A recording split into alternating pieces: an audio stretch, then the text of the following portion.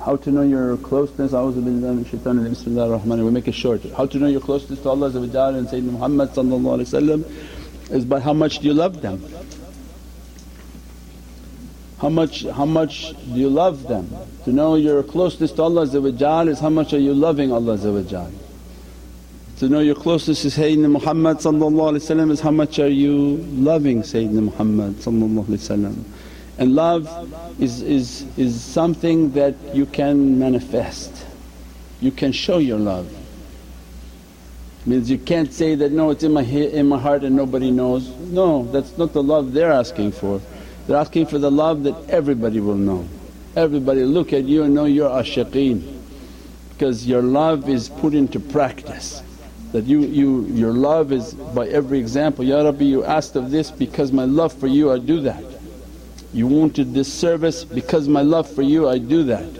My love for Sayyidina Muhammad as I attend the mahfil, I do the salawats, I bring food for the people. Everything you're doing and everything that tariqah is teaching is to show that love.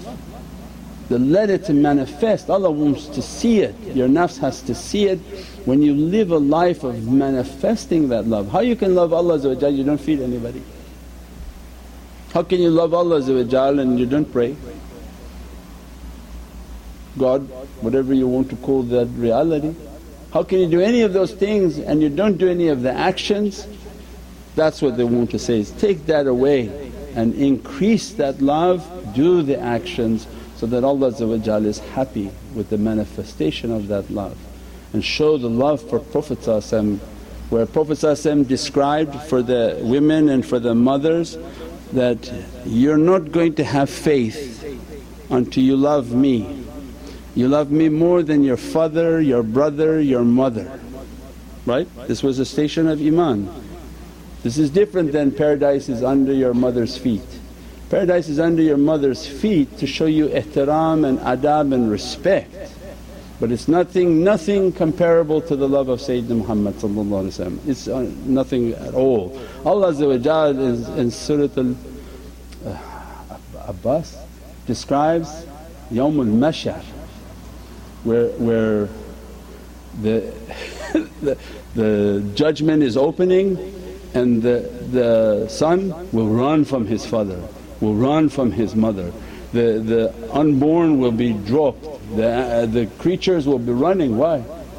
Of the terror that they're fearing on the Yawm al-Qiyamah that Allah is sending for judgment.